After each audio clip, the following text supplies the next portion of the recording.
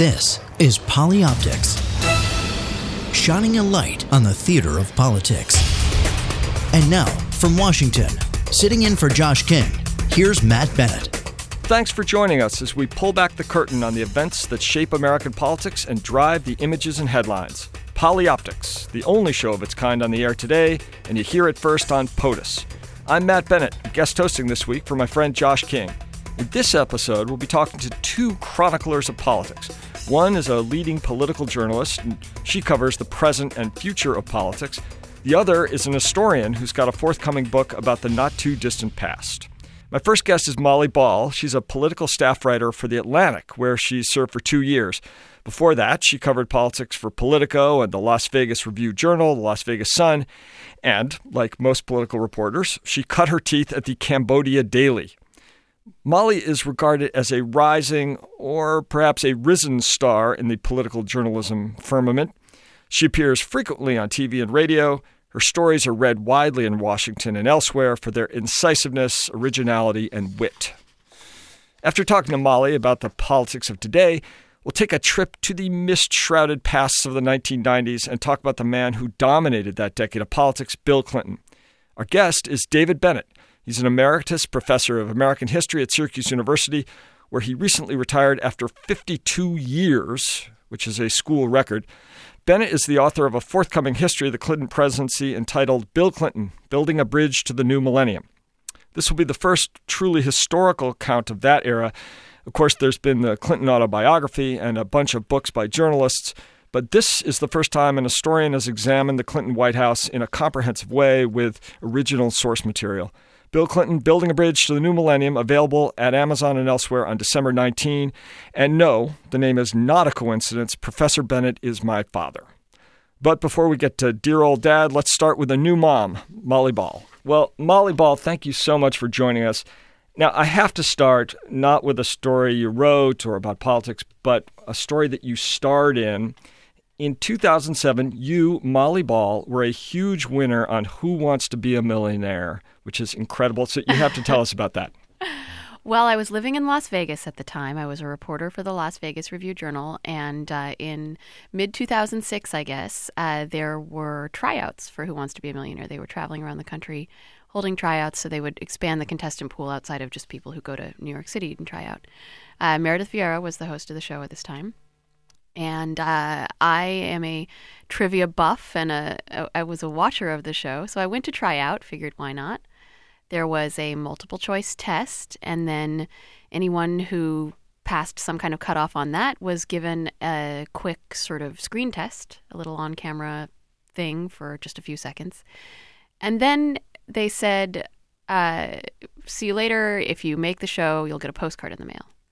So a few weeks later, I got a postcard that said, be in New York City on this day, 3 weeks from now, pay your own way to New York, and you're on the show. So they use a postcard? That's so old school. They send you a postcard. That's awesome. Yeah, well, I don't know if they still do, right? This is some time ago now. But so I taped the show in October of 2006, and as a political reporter, October of an even-numbered year is not an easy time to get away. But I sort of took a red-eye to New York, and it was great fun. I was on 2 consecutive shows. They are taped back-to-back, but, they air on consecutive days, so you change outfits in between. And I ended up doing quite well. I won $100,000. I used all my lifelines wisely, and everyone wants to know the question that stumped me. The $250,000 question that I declined to answer was something to the effect of a character in the Harry Potter books, Dumbledore, is an archaic word meaning what? Oh, that is brutal. What's the answer? Yeah, so I'm not a Harry Potter reader, but even if you were, you wouldn't know the answer to this question. It's a word question. I was a little chagrined to miss a word question as sort of a word person, but the answer is bumblebee. So now you know. Wow. Our listeners are edified by that knowledge. So moving on to your career, another one of your many wins was the Robin Toner Prize, which is from the Newhouse School at Syracuse University, where our next guest actually teaches. And I had the privilege of knowing Robin a little bit when she covered politics back in the 1980s. And that prize was, at least in part, for excellence in your reporting about the gay marriage referenda in 2012. Can you tell us a little bit about what you found out that? Sure. I'll talk a little bit about the reporting of the story and how I decided to do the story, and then a little bit about what the story consisted of. Around July or August of 2012, I was covering the presidential campaign primarily, but I'm really interested in state-level politics because I was once a state reporter, a local reporter, and the way that ballot referenda, show us where the country is on issues. And I started to notice that there were these gay marriage ballot initiatives, and the pro-gay marriage side was polling ahead, slightly ahead, in all of these states, in Minnesota, in Washington State, in Maine, and in Maryland. And I knew how extraordinary that would be if it held up, because in the past, and most memorably in California in 2008 with Proposition 8, gay marriage had been on the ballot 31 times and had lost every single time it'd been up for a popular vote. This was a very powerful talking point for opponents of gay marriage to say the people are with us, no matter what the political elites say or the moneyed interests or Hollywood elites, whatever. The people are with us every single time this goes on the ballot, even in a deep blue state like California in a presidential year when Obama wins in a landslide. So I started poking around on this, and I started talking to the campaigns and started talking especially to Freedom to Marry, a New York-based advocacy group that really just in the past few years had started trying to run smarter political campaigns on gay marriage.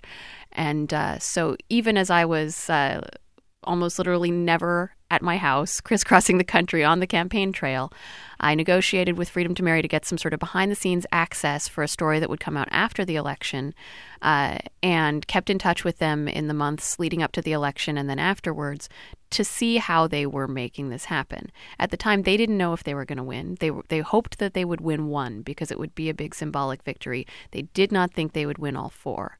And so I was collecting string, as we say in the reporting biz, keeping all of these files and emails and polling data and stuff. And then lo and behold, on election night, all four of these gay marriage ballot initiatives won. It ended up being a huge story. I wrote a sort of magazine-length 10,000-word piece about the initiative, sort of tracing the politics of gay marriage, which is not something that anyone had really written about at that length before, and looking at how they did this incredible persuasion campaign, because they really spent years laying the groundwork to convince people. A lot of politics is sort of moving people around who already agree with you. But this was a persuasion campaign that took place on the grassroots level, door to door and family to family, and people talking to their coworkers. And it was really powerful.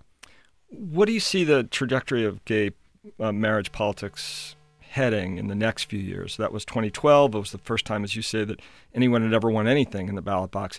Do you see more of that happening? Do you see more votes coming in Congress on employment discrimination, other gay rights issues? How are the politics of gay marriage and other issues going to play out, do you think? Well, on the one hand, the politics of this issue has already changed profoundly. You saw even Mitt Romney running away from this issue rather than running toward it the way George Bush did in 2004. And so what was once a political wedge for Republicans has not quite become a political wedge for Democrats. Let's remember that although it's crossed that majority threshold of support, American support for gay marriage still hovers in the low 50% range, and it varies quite a bit by state. So there are more sort of dominoes falling all the time at the state level, whether in legislatures or in the courts. New Jersey, the courts just decreed gay marriage. But activists believe that the final victory, if you will be in the courts. The Supreme Court decision on the Defense of Marriage Act and Proposition 8 earlier this year did not recognize a right of same-sex marriage universally, but it tiptoed very strongly in that direction. And there's a lot of, it was actually the language in the DOMA decision that has provided the basis for some other courts that have ruled since then to create gay marriage in some places. And so they are waiting for the right case.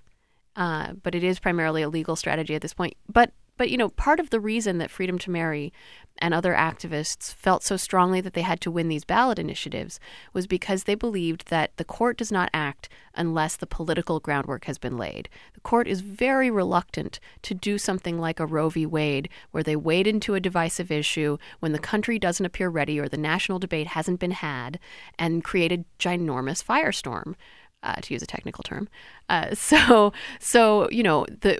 By creating this public opinion trajectory and this impression that the states are moving in a certain direction, the idea was to create a comfort level on the court to make these kind of rulings. And now you have the Human Rights Campaign, for example, saying they believe that all of America will have a right of same-sex marriage within 5 years. The other piece, employment discrimination, I don't know as much about. I know that there's people working hard on it in the Congress, but as we know, anything is a heavy lift in Congress these days. Indeed.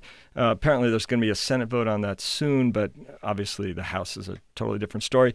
And what I've heard, the way that the gay rights community thinks about this is if there is a court decision of the type you talk about, what they want to make sure is that it's more like Brown versus Board of Education, where the country eventually coalesces around it and says, well, of course, that was the obviously correct decision, than like Roe, where there's decades and decades of fighting that follow. Exactly. And a lot of pro-abortion rights activists still think that Roe v. Wade may not have been good for their cause, because even though it created a national right to an abortion, it gave a lot of ammunition to the other side by sort of inflaming this issue that again, the country was very divided on and not necessarily ready. Let's turn to the politics of the presidency. You cover the waterfront of these stories. The biggest ship on that waterfront right now is the USS Hillary Clinton. And as you reported, she spoke recently at an event for Virginia gubernatorial candidate Terry McAuliffe. She was at an event for the Center for American Progress yesterday. You were at both of these. What did you see and hear from her that was either interesting, surprising, not surprising? What is she saying at these political events? Well, she hasn't done a lot of these political events. Most of what she has done are these sort of stupefyingly fluffy and anodyne award acceptance speeches where she says things that nobody could disagree with, like women should be empowered. And she's been very cautious, and I think caution is one of the hallmarks of her political personality. However, she went out on a bit of a limb particularly at this event this past weekend for Terry McAuliffe, where I was expecting, again, something kind of boring. I was expecting her to try to not make news, and she could have done sort of a Terry's my friend, you should vote for him, he basks in her glow, the Democrats all go home happy. She was more political than that and more pointed than that, and she gave a little bit of a disquisition on her view of what's happening in Washington, railed against, her line now is politicians who choose scorched earth over common ground, and the shutdown and that type of thing. So it seemed to me that she was very clearly test driving some potential campaign rhetoric for herself. And I am not interested in reading tea leaves on whether or not she's going to run, because anyone who tells you they know is lying. But it is interesting to see how she is doing this, how she is testing these waters, which she very clearly is doing. And how are Republicans reacting to her? You had a bit in your piece about how the Cuccinelli campaign responded to her McAuliffe event. What do you think Republicans are going to do as she inches back towards the political stage? I don't think they have a strategy for that, and I think it's difficult for them. On the one hand, she left the Secretary of State's office with a very high approval rating, and she did use those 4 years to really rehabilitate herself in the eyes of the public. I know a lot of Republicans in Congress who adore her. They feel like she created much better relationships across the aisle than in many cases the Obama administration did.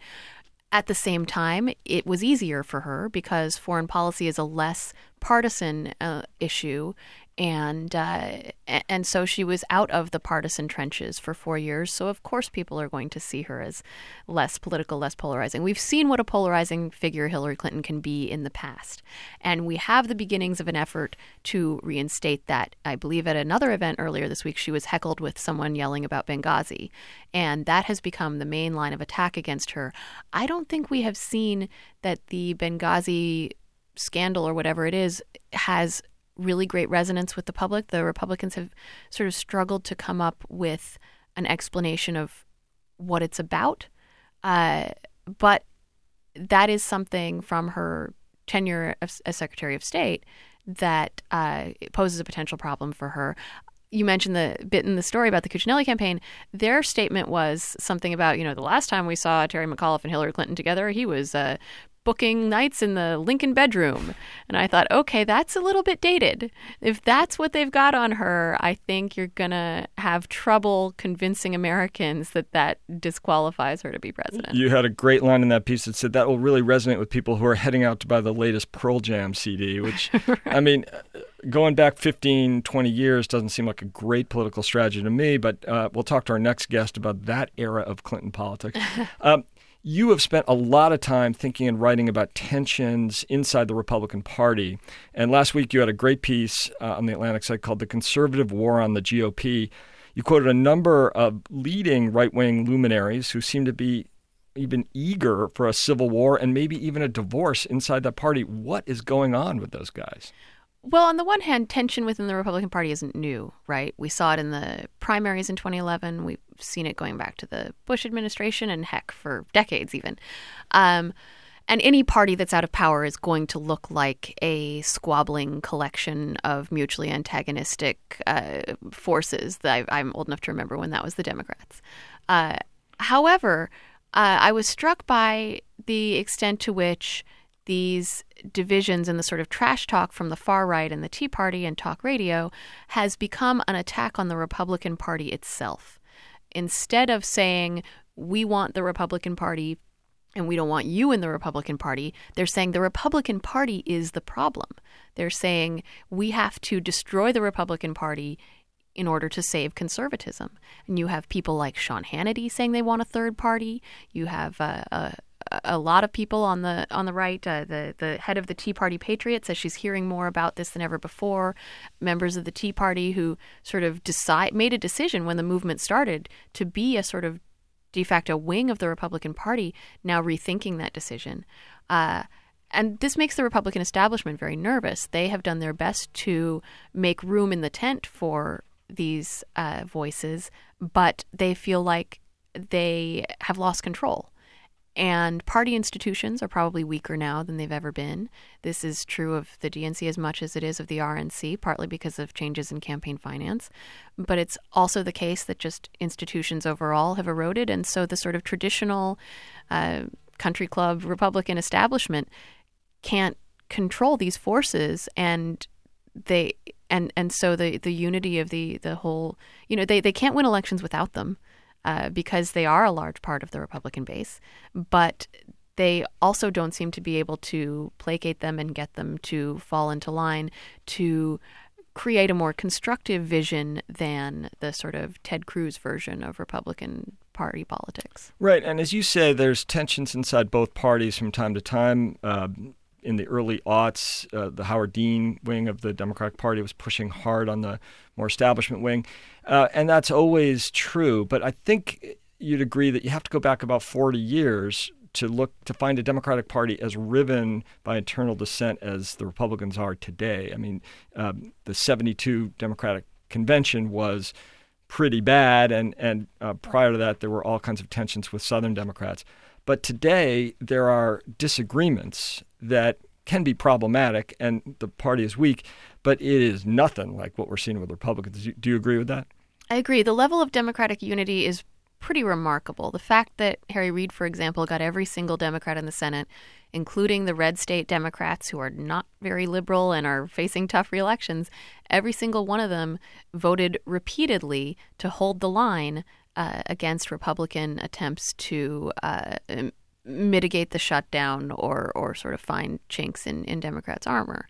And there I was yesterday at this Center for American Progress conference where you did hear a lot of disagreements on policy from the stage. People talking about, well, maybe the Keystone Pipeline should or should not be built. Maybe we should or should not care more about the deficit.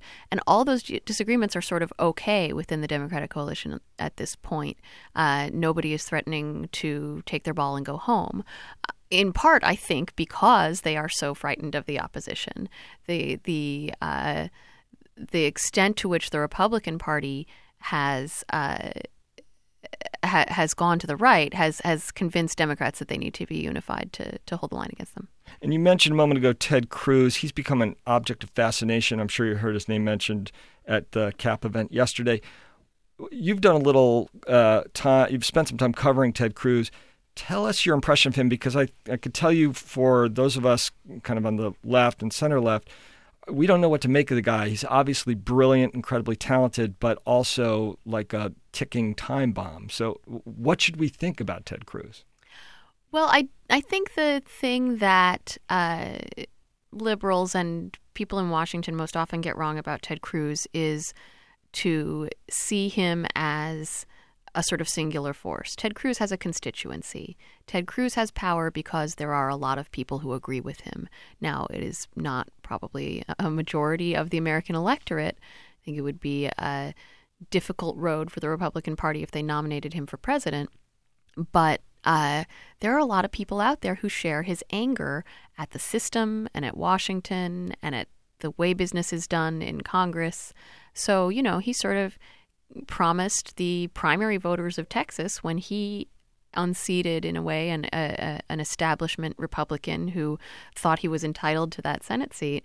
He convinced those Republican voters that what was needed was someone who would sort of come here and declare war on business as usual.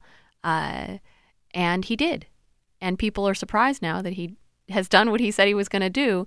There's a real loathing for Ted Cruz in the Republican caucus in the Senate and in the House. And this is not a secret. These Republicans, to a remarkable degree, have gone on the record with their distaste for Cruz's tactics because there's a feeling he's violated some of the norms, and he's pushed the House to take votes. And then Grover Norquist, I think, said Ted Cruz pushed the House Republicans into traffic and then wandered away. But he doesn't care. He has been very effective at turning some of the ways of the Capitol, weaponizing them, things like the filibuster or some of these procedural votes, and making a stand and refusing to back down. Of course, as you say, he has brought one piece of bipartisan agreement to Washington. It seems everybody in Congress really despises Ted Cruz, no matter what side of the aisle they're on, with a handful of exceptions. But obviously, that is not important to him. He is after other things. And he said in a recent interview, I believe on the Sunday shows last weekend, he said, if I had to choose between making I didn't come here to make 99 new friends in Washington. If I had to choose between being admired in Washington and reviled in Texas, and being reviled in Washington and admired in Texas, I'll take the latter 100% of the time. There you have it. Speaking of the right-wing fringe, Ken Cuccinelli, the candidate for governor in Virginia, is, if not of the Ted Cruz mold, not that far off in terms of Republican politics. And you had a longish piece out about this the other day. Where do you think that race is heading, and why? Well, the trajectory of the Virginia gubernatorial race seems quite clear at this point. Ken Cuccinelli is trailing by an average of 10 points in the polls. Terry McAuliffe, the former Bill Clinton and Hillary Clinton fundraiser, is up very substantially. There's a libertarian candidate who's taking a substantial chunk of the vote. It may be a protest vote. There's a lot of outcry from sort of the editorial boards of Virginia newspapers and so on about how unappealing both of these candidates are.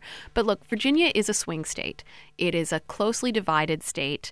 It is a state that has switched control in the governor's mansion from Democrat to Republican over the years. And so it's a really interesting test case of, if you have a sort of far-right Tea Party sympathizing Republican. Cuccinelli is very uncompromising. He's been a very activist attorney general against everything from climate science to healthcare. He was the first attorney general to file suit against Obamacare, abortion clinics, a lot of other issues. He's really staked out a crusading profile and made himself a hero to a lot of national conservatives. So if you take this very conservative Tea Party Republican and put him against a Democrat who's pretty unappealing, who's not a very strong candidate, what happens? Who wins that? And so it looks like the takeaway is the Tea Party Republican loses that fight. And that's a pretty profound lesson for Republicans nationwide, for these establishment Republicans who are saying, we can't win if we become the Ted Cruz party. This is a pretty powerful example to say, this is a low turnout, off your election, which ought to give an advantage to Republicans on turnout, but you have these independent and moderate swing state voters really turning away from this brand of conservatism. Right, and as with everything else, Virginia is a bellwether unless it's bad for you politically. So the Republicans all of a sudden have decided that Virginia means nothing. It's just an outlier, and we had that terrible candidate, and so they're going to write him off. It seems like they're already doing the pre-mortems on him.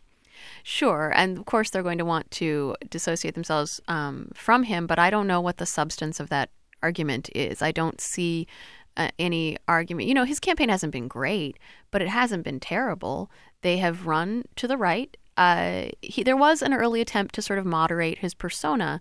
But even Republicans complain that he hasn't done much to sort of set out a positive policy vision. His quote unquote detailed jobs plan consists of a single page of tax cuts.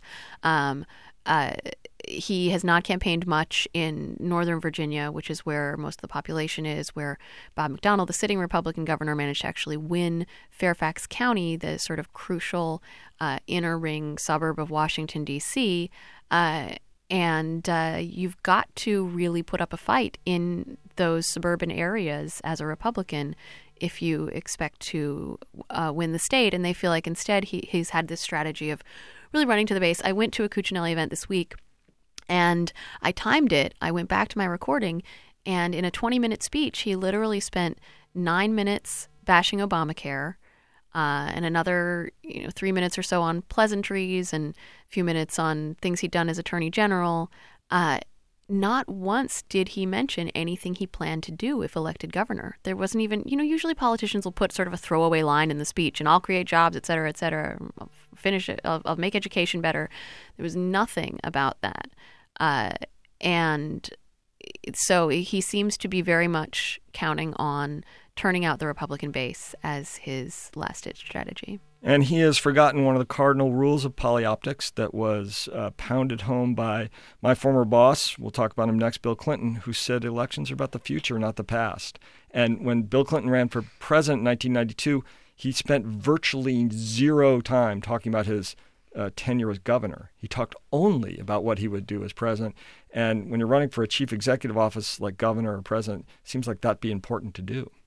Well, so there are these rules of politics, like, you run to your base in the primary and you run to the center in the general. And as a reporter, I try to be skeptical of any conventional wisdom or cliches or received wisdom. But there's a reason for some of those rules, and they've been around for a really long time, and I don't think they've changed. We should always be alert to the sort of hidebound conventions of yesteryear being disrupted by modern events. But I don't think there's reason to believe that particular rule has changed, and indeed, this may be a perfect case study in how it has not. Well, Molly Ball, a champion of trivia and a political journalist extraordinaire, thank you so much for coming on and sharing your insights with us on polyoptics. Thanks, Matt. It was great. All right, so let's change gears here and go from the politics of today to the politics of the 1990s. My guest is David Bennett, an emeritus professor at Syracuse University who has spent the last more than 50 years teaching students about recent American history, including in that, of course, for the last couple of decades, is the Clinton administration. David Bennett, in your scholarship, you specialize in modern American history, and you've spent a lot of time thinking about presidents and their time in office, and you've taught a generation of students about 20th century presidents, including Bill Clinton. In researching this book on Clinton, what surprised or struck you the most, either about the events of the Clinton era or about the man himself? What struck me the most was how complicated the task was that he had to face. He knew coming into the presidency that what his main goal was to deal with a wrenching recession, that to shape policies that would make America stronger and Americans more secure. He called it building a bridge to the new century.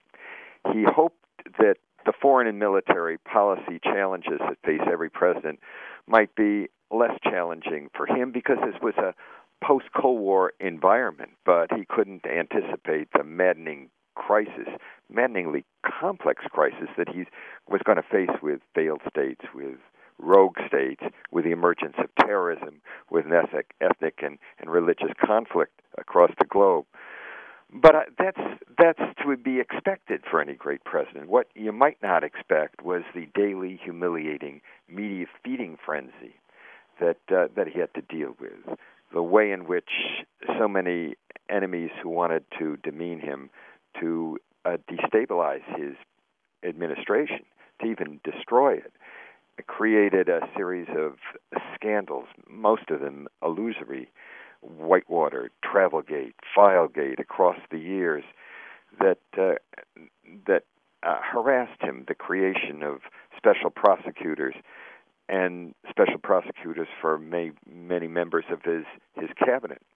So that what struck me was how was he able to handle all of these issues at the same time? In 1998, for example, during the one scandal which truly threatened him, the sex scandal involving Monica Lewinsky, the White House intern, the Kosovo War was underway. There was the terrorist strikes against the East African embassies in Dar es Salaam and in Nairobi. The Asian financial crisis is still going forward. There was new developments in Ireland because he played a big role in trying to bring peace to that troubled area. How was he able to do that? I asked a couple of his senior aides, John Podesta, his last chief of staff, and Samuel Sandy Berger, who was National Security Director, about this. And they both said remarkably similar things. They said he had an ability to focus, to compartmentalize the issues before him, to deal with the pressing matters of national import and domestic and foreign policy, even while the drumbeat of scandal was occupying Washington and most of the country. So he was unlike some of his predecessors. Right. I mean, as you point out in the book, he was accused of doing a wag the dog attack. In other words, a military strike that was explicitly designed to take attention away from his domestic problems, accused by his enemies and by some in the press. And so how did he handle that kind of thing? I mean, how did that not seep into the Situation Room meetings that he was having to decide what to do in these life or death questions? Yeah, exactly. I mean, around the time that he was offering the retaliatory strikes after the attack on those East African embassies, a film had just been issued in the United States earlier that year called Wag the Dog, which was about presidential aides who tried to create, I think it was in Albania, an attack to divert attention from domestic policies. And he knew about that. In fact, they were talking about that in the White House. And Richard Clark, the terrorism chief, said, Clinton made it clear we were to give him our best national security advice. And if we thought this was the best time to hit the Afghan camps, he'd order it and take the heat for the wag of dog criticism, because we all knew it was coming. And Sandy Berger had said that this was what he had argued all along. His orders to them was, let me handle the politics. Just tell me about policy. And during the Mexican bailout, during the Kosovo ground troop proposals, which were eliciting enormous media and political opposition, Clinton wanted Berger and the national security team to keep the White House political people away from any consideration of policy alternatives. He was always able to do that. And the Mexican bailout, you referenced is when the Mexican peso was cratering and Bob Rubin at Treasury and Larry Summers and others came together to devise a plan to rescue the peso, which ended up in the short term perhaps costing the U.S. a little bit of money, but in the long term saving in many ways the global economy from a real disaster. Yeah, I think that's right. And at the time there was a lot of opposition in Congress to it, and a lot of concern in the media.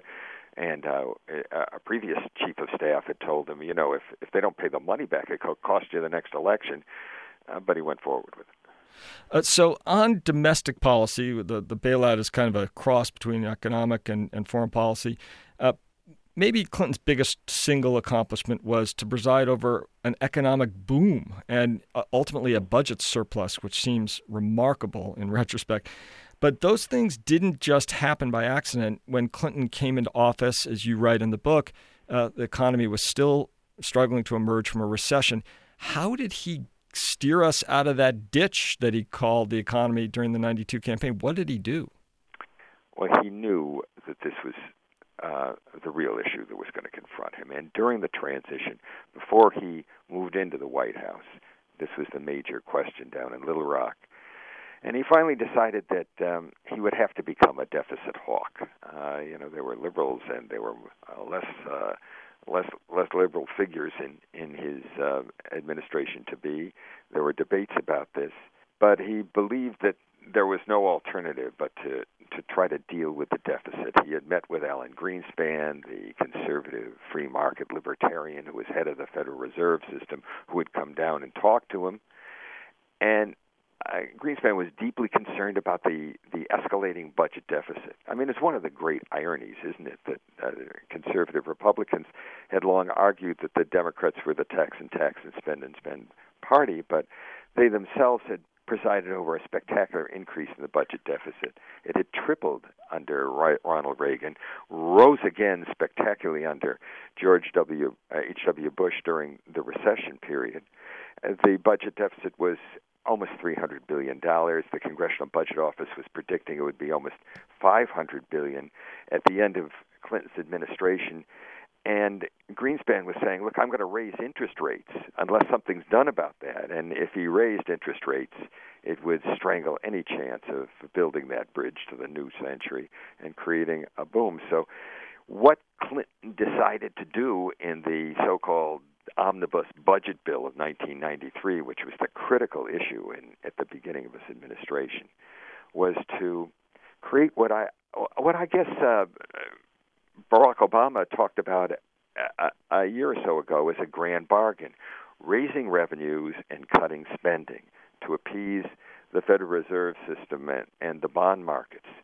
And he did do that. That was part of the omnibus budget bill. But of course, it was a grand bargain in the substance sense, but not in the political sense, because there wasn't a single Republican vote for that bill, isn't that right? Not a single Republican. Every one of them was opposed to it because it included $240 billion in increase in revenues, tax increases on the top 1.2%, removing the cap on Medicare taxes, increased corporate taxes, increased gas taxes. Not a single Republican could live with that. They were all dealing with what's now become the mantra of the Republican Party, borrowing it from their iconic figure, President Ronald Reagan. You got to get the government out of our pockets. They wouldn't vote for any tax increases. So, as you said, it was all going to be within the Democratic Party, but some Democrats were concerned about it too, and it was the narrowest margin possible. He won it in the House of Representatives, 218 to 216, I think it was, and it was a 50-50 split in the Senate, which allowed Vice President Gore to cast the deciding vote. Yeah, I remember when I used to travel with Gore, he used to say, there's a little-known rule that every time I vote, we win, and I voted and we won, and the economy recovered as a result. That was a big applause line by the time we got to 2000. Oh, yeah, but to get those votes was excruciating. He had to be on the phones constantly. To the last moment, he didn't realize that he would win in the House or in the Senate. It was a whoop of joy, he said, that I elicited when we finally got the winning House vote, which came, of course, from a congresswoman who was going to lose her seat for that. Right. Marjorie Margolis Mizvinsky, she wrote an extraordinary op-ed just before the vote on health care reform a couple of years ago, exhorting House Democrats to do the right thing, noting she voted for that budget bill in 1993 knowing that she was going to lose her seat, with Republicans saying bye-bye Marjorie to her on the floor of the House, as you say in the book. And she's glad she did because it was important and the country is better off for it. Right. I mean, she was probably from the most Republican district that a Democrat had won, and she had said that she wouldn't vote for higher taxes, but she knew that Clinton's whole agenda rested on this, and she said, I'll vote last, but I'll vote for you if you need me. I will not let this fail. And she did, and she paid the price, but America was clearly better for it. Right. That's obvious. Now it wasn't obvious to the Republicans who, right after that vote, predicted disaster across the board. Frank Luntz had coined the phrase job creators to talk about the rich. They were now going to be taxed more, as you pointed out. And they turned out to be spectacularly wrong. Talk about what happened with Republicans after that and how they reacted and how the public then reacted. Many of them gathered on the steps of the White House afterwards, saying that this is going to destroy the American economy, that the deficit will go through the ceiling.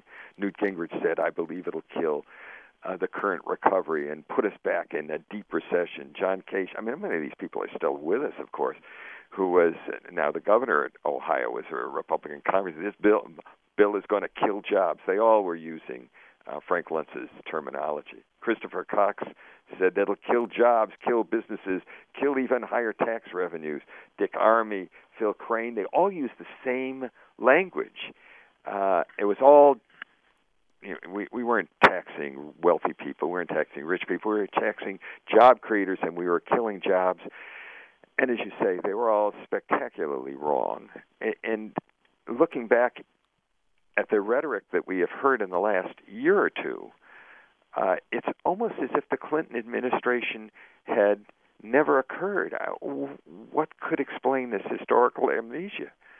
It's amazing. And we've just come through a budget shutdown, a government shutdown and a budget battle of our own. And then and many of the people talking about this one were hearkening back to 1995-96 when there were shutdowns that Clinton went through. Take us through that fight. You have a great anecdote from Paul Begala about that. That's right. The Republicans had come to power in 1994. Bill Clinton and his administration somehow had lost the narrative. They had a margin in both houses of Congress when he was elected in 92, but that was lost in the great Republican victory of 94, made possible in part because of the counterproductive nature of some of his successes.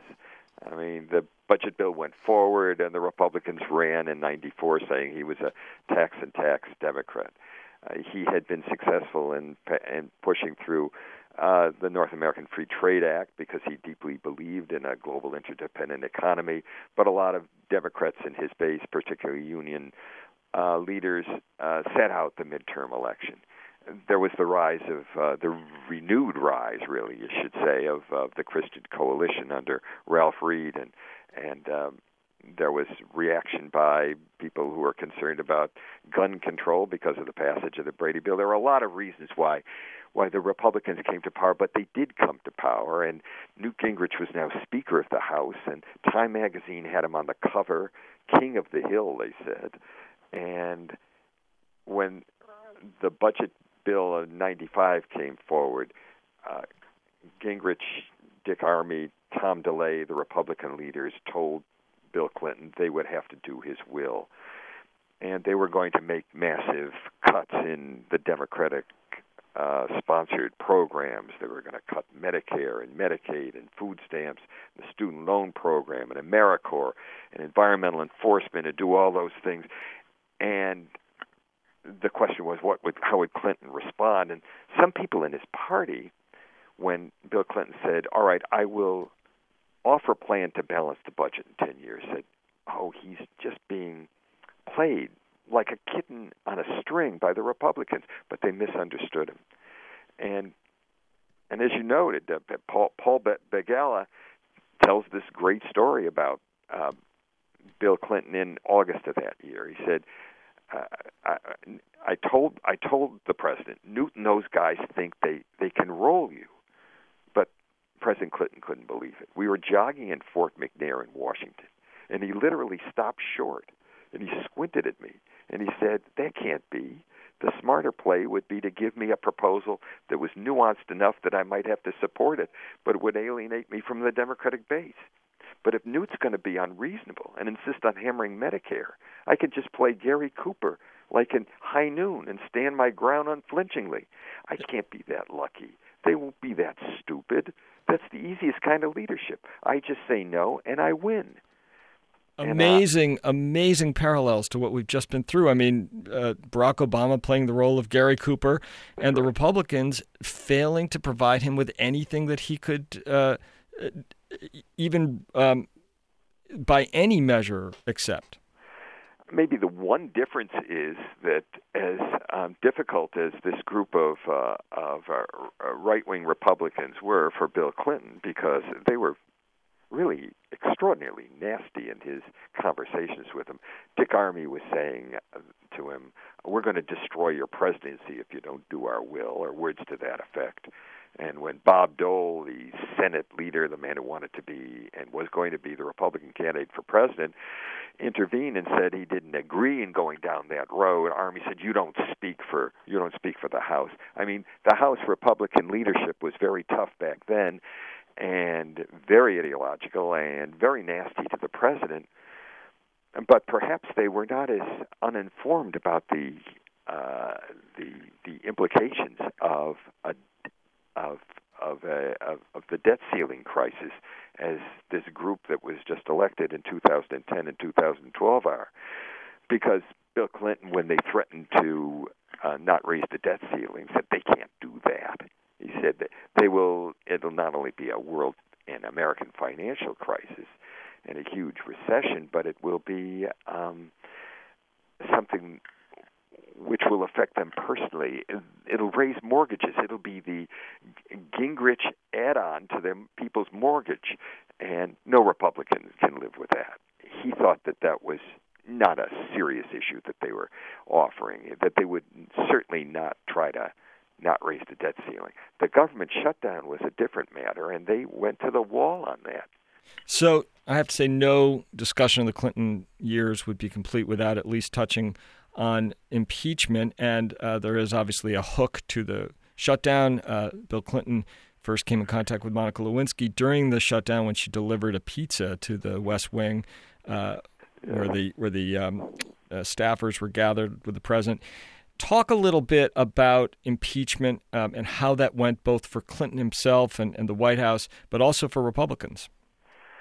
Well, the Republicans overplayed their hand, and they believed, Newt Gingrich did believe, and he apparently spoke for many Republicans, that finally they had an issue when the Monica Lewinsky affair became the national scandal it was after Bill Clinton's testimony before the grand jury and the infamous blue dress became a big issue when it was obvious that Bill Clinton had not told the truth about having a sexual affair inside the White House with this young intern. They believed that they finally had the issue which would destroy this charming man who'd been their nemesis across the years. And they thought that they could make this the issue in the 1998 midterm election and threaten impeachment after that. As it turns out, of course, they were totally wrong about that. That the economic boom of the late 90s was so dramatic that many Americans believed that the media was fixating too much on sexual scandal, that it was all Monica all the time, and they weren't spending enough time and attention on what was changing the lives of Americans. So in the midterm election, instead of the Republican Party gaining seats, as you would expect in a midterm following a Republican defeat in the 1996 presidential election, the reverse happened. And this actually destroyed Newt Gingrich's prospects. There was a huge revolt in his own caucus. He resigned from the House, and he resigned from the speakership, and he was gone. Just to pause on that for a moment, it's extraordinary in retrospect. I mean, as you say, one would always expect that a second-term president would lose ground, his party would lose ground in the midterms of a second presidential term. That almost always happens. It's what people would expect in ordinary times would happen to Obama in the next election. But not only did Clinton have this kind of historical overhang, but he had been impeached for bad personal conduct, and yet his party managed not only to survive but almost to thrive in the 98 election. That's right.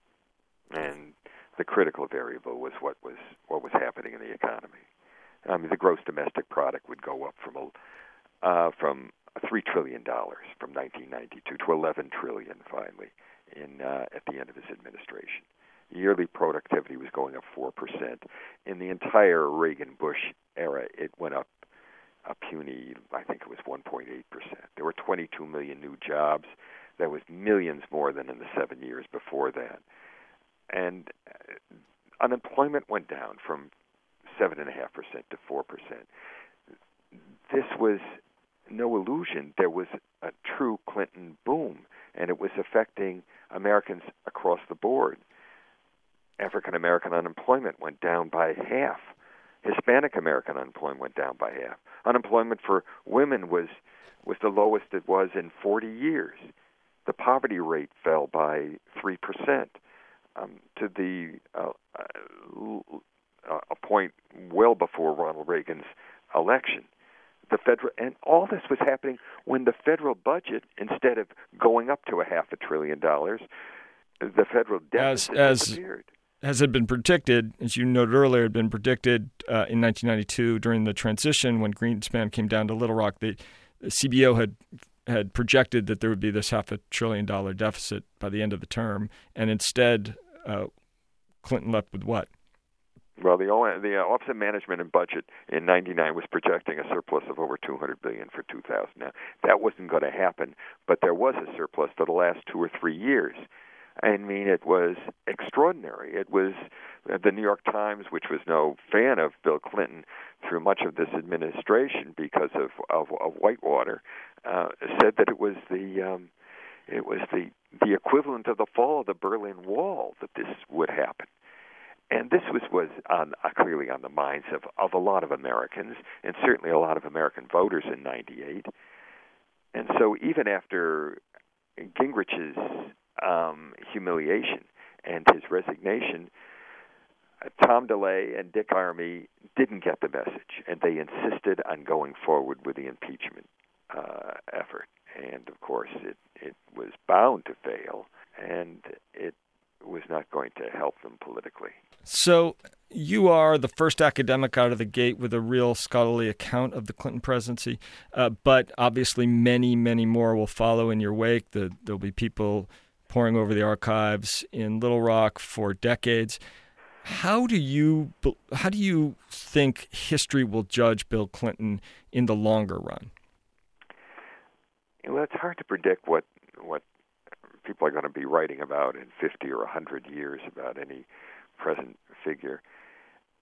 But my guess is that he's going to be treated well by historians. Right now, while the American public was very supportive of him, and his approval rating in the Gallup poll was substantially higher when he left office, even than John Kennedy's or Ronald Reagan, strikingly higher than all other presidents since the surveys began at the end of World War II, and that's because of that remarkable economic record. The rankings of presidential scholars, historians, and others have been less kind, and he's almost never now placed in the pantheon of the greatest presidents. That's Abraham Lincoln and FDR and George Washington and Theodore Roosevelt and Jefferson and Madison and Wilson. And sometimes he's placed below Harry Truman, who left office, of course, with lamentable public approval ratings, and with JFK and Dwight Eisenhower in present rankings. And the question is, what will it look like in many years to come? I think that his immensely successful domestic policies, this boom period, this building a bridge to the new millennium, which he accomplished in the 90s, is going to play a major role there. And his pragmatic and progressive and eventually very successful foreign policy will also be remarked upon by presidents to come. But of course, we've got many years in the future in which there'll be ways in which perspectives will change. But oftentimes they don't change all that much. In this very year, the 100th anniversary of the First World War is coming up, and as we could have expected, there's going to be a torrent of new books. There are two major works that were just published on the question, who caused World War I? They're both based on deep work now and archival materials not available decades before, and the debate is still the same as it was across the 1950s, 60s, and 70s. It was Germany's that was responsible. No, it was the sleepwalkers. All sides were responsible. And we could probably look down the road and say that the same kind of debates that you're going to have in the future about Bill Clinton, where social conservatives or free market libertarians will not like what he did, but others, maybe not left liberals, who always were disappointed because he didn't give us a New Deal, but still others who believe that given the historical setting, he was remarkably successful, will continue their debates. I guess we'll have to wait to find out. The book is Bill Clinton, Building a Bridge to a New Millennium. It's available December 19th. My guest, David Bennett from Syracuse University, who I generally refer to as Dad. Thank you so much for joining us and for talking to us about politics on Polyoptics. It truly was my pleasure. Thank you. And that'll do it for this edition of Polyoptics. My name's Matt Bennett. Thanks so much to Josh King. He'll be back in the host chair next week, so make sure you tune in to Polyoptics.